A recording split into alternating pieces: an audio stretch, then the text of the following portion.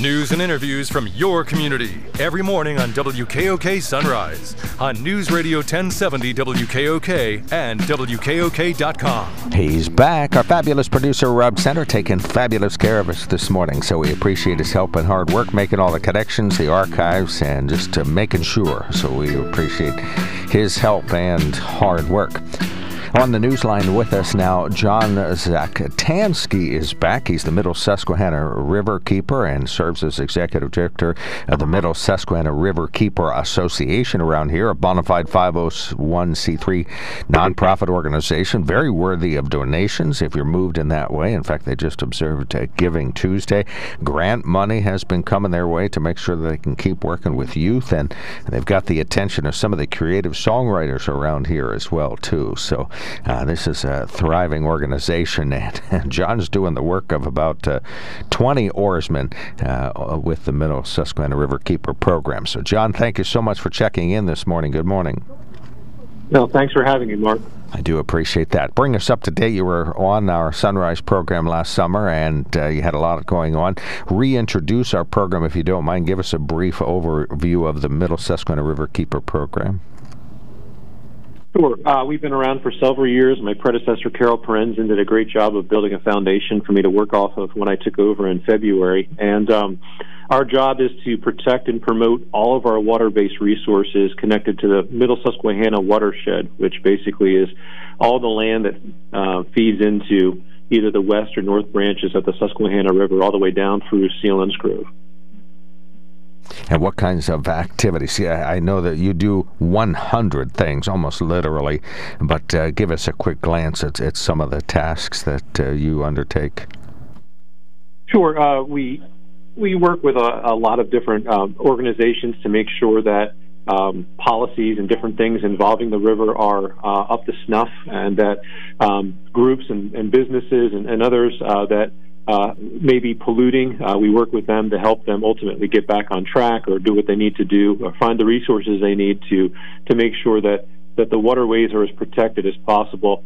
We also work hard to promote the river. There's a lot of people that haven't been on the river in a kayak or even just walking along the river, even though it's in our backyard. It's one of those things that you kind of get used to and you don't think about, but we're trying to reconnect people with kind of the magic aspects of being on our waterways.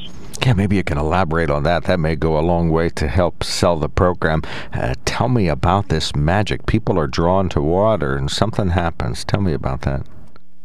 Well, we've noticed, especially this year with COVID, there's a lot of people that are trying to find an outlet that's safe and that they can enjoy, and our waterways have seen a boon over the past 9 months when it comes to fishing and to waterway work, and it's just something about, for example, I was on the river a couple times, and even on Penn's Creek with my son and my kids, and it's just a really cool bonding experience that you get away from electronics, you get away from everything else, and you just focus on each other, you focus on nature, and therapeutically it's overwhelming, so to speak. And in fact, my wife and I were counselors at an adolescent group home a number of years ago, and some of the best programs we did weren't involving medications and counseling. It was more just getting them outdoors and connecting them with nature through fishing and camping and horseback riding, and some of the amazing strides they made because of that it was really overwhelming. And we want to connect people now, no matter what their issues are or what they're facing, with some of those abilities to be on the river. You have a real focus on youth, really. If you can get folks involved in the river or just the environment early on, that'll be a lifelong enjoyment for those individuals. So tell us about your youth-oriented programs and the HERYN program.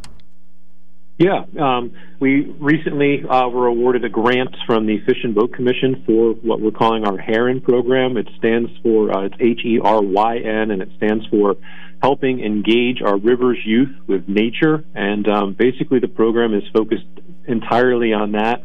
Our goals this spring, depending on how things are at that point with the current events of things, is to get small groups of kids out into program days where we're going to be doing splitting them between kayaking and fishing and then flip-flopping, and teaching them not only the enjoyment aspect but the safety aspects of being in a kayak. There's a lot of nerves that comes with sitting in an unsteady kayak, so trying to help them kind of get over that.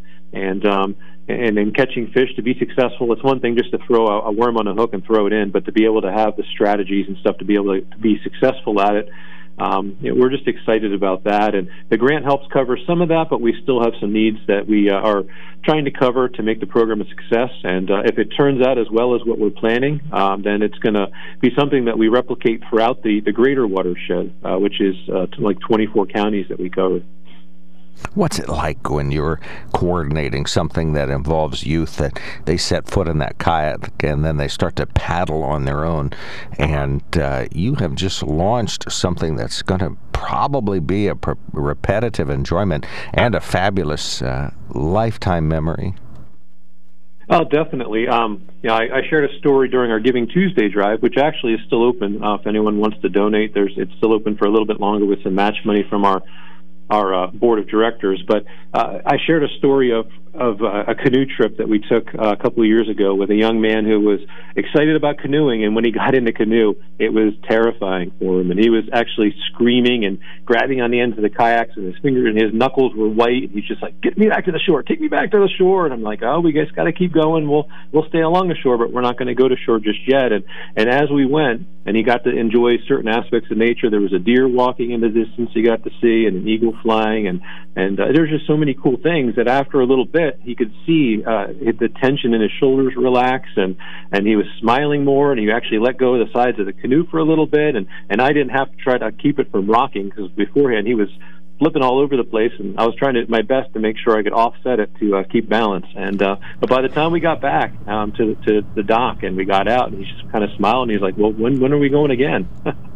Well, tell folks you can move around all you want, but just do keep your center of gravity below the gunnels. That'll go a long way. Okay, yeah, so you have an opportunity now. You're also soliciting creative endeavors from songwriters. You want them to write and record songs, or they'll want to do it on their own, but you want to make note of it. Tell us about Songs of the Susquehanna that's underway. We've been trying to find, obviously, with coronavirus and not being able to have in-person events like we typically would try to do and enjoy, we're trying to find creative ways to educate people throughout the watershed and engage them. And I've worked with musicians for quite a while, and it's amazing the amount of talent and passion that a wide variety of our musicians, all the way up into Williamsport and Wilkes-Barre and Clearfield and all through here. It's just an amazing set of musicians that we have, and aspiring musicians. And but unfortunately, this past year has been really rough on them as well. Live gigs have been canceled, and financial inflows that they typically would have just haven't been there. So this project kind of helps. The goal is to help them while helping us spread the word. So we've been encouraging people through the end of January to produce, to put together and produce songs inspired by the river. Maybe it's a moment that they were on the river or on one of the creeks locally that really stuck with them, and they'd like to honor that through a song, or maybe they want to share some concerns that they have about the river through some songs, or the history of the river, or whatever they feel inspired to do. Put it to music and get it to us. There's information on our website about that, and we're going to be promoting that as much as we can through radio interviews such as this. And we've been reaching out to businesses. We're looking for businesses who would like to donate towards the people, for the musicians who are inspired and helping with this, to kind of give them some extra incentives during this rough time for them. And so we just think it's a fun time to really promote and show off the talents of our musicians, but also to share, again, some of the majesty of our rivers and waterways from other voices besides just me through these cool songs. And so far we have a handful of songs already submitted. I've had numerous people asking questions as they kind of get ready to put something together. And so we're excited about where this could go. All right, well, we'll be monitoring that. I can't wait to hear and see some of the playlists. We already know about some of the writers around here and some other creative folks that are very much attracted to the river. We have a moment left, but try to scan some future activities either this year, or go ahead and glance at some of the 2021 activities that you have planned. Sure.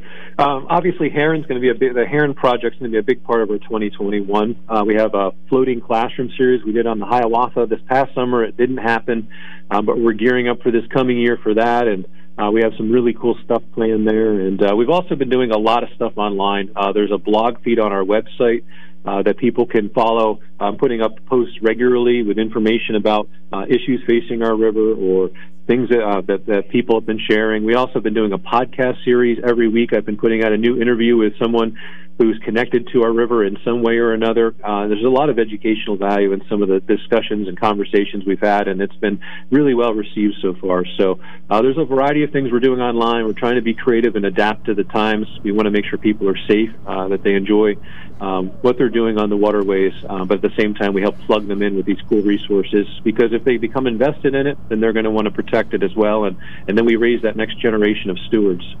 Well, there's much, much, much more that we can say about the Middle Susquehanna Riverkeeper program and the work that you're doing. There could be about 4 of you, and you'd all be busy taking good care of this expansive program that you're helping to develop. So thanks for all you're doing for the environment, the Susquehanna River, and the Susquehanna Valley. Thank you, John, for checking in today. Well, thanks for having me. It's been fun. That is John Zaktansky. Of course, you've probably read his material in the Daily Item, as he's an author and follows entertainment, now the environment, and as Middle Susquehanna Riverkeeper, Executive Director of Middle Susquehanna Riverkeeper Association, overseeing that program and making sure that adults and youth and opportunities and the river gets raised up, talked about, protected, and cleaned if necessary, and just enjoyed. Middle Susquehanna Riverkeeper.org.